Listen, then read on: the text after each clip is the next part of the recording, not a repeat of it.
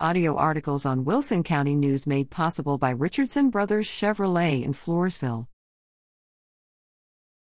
JV Pirettes remain undefeated.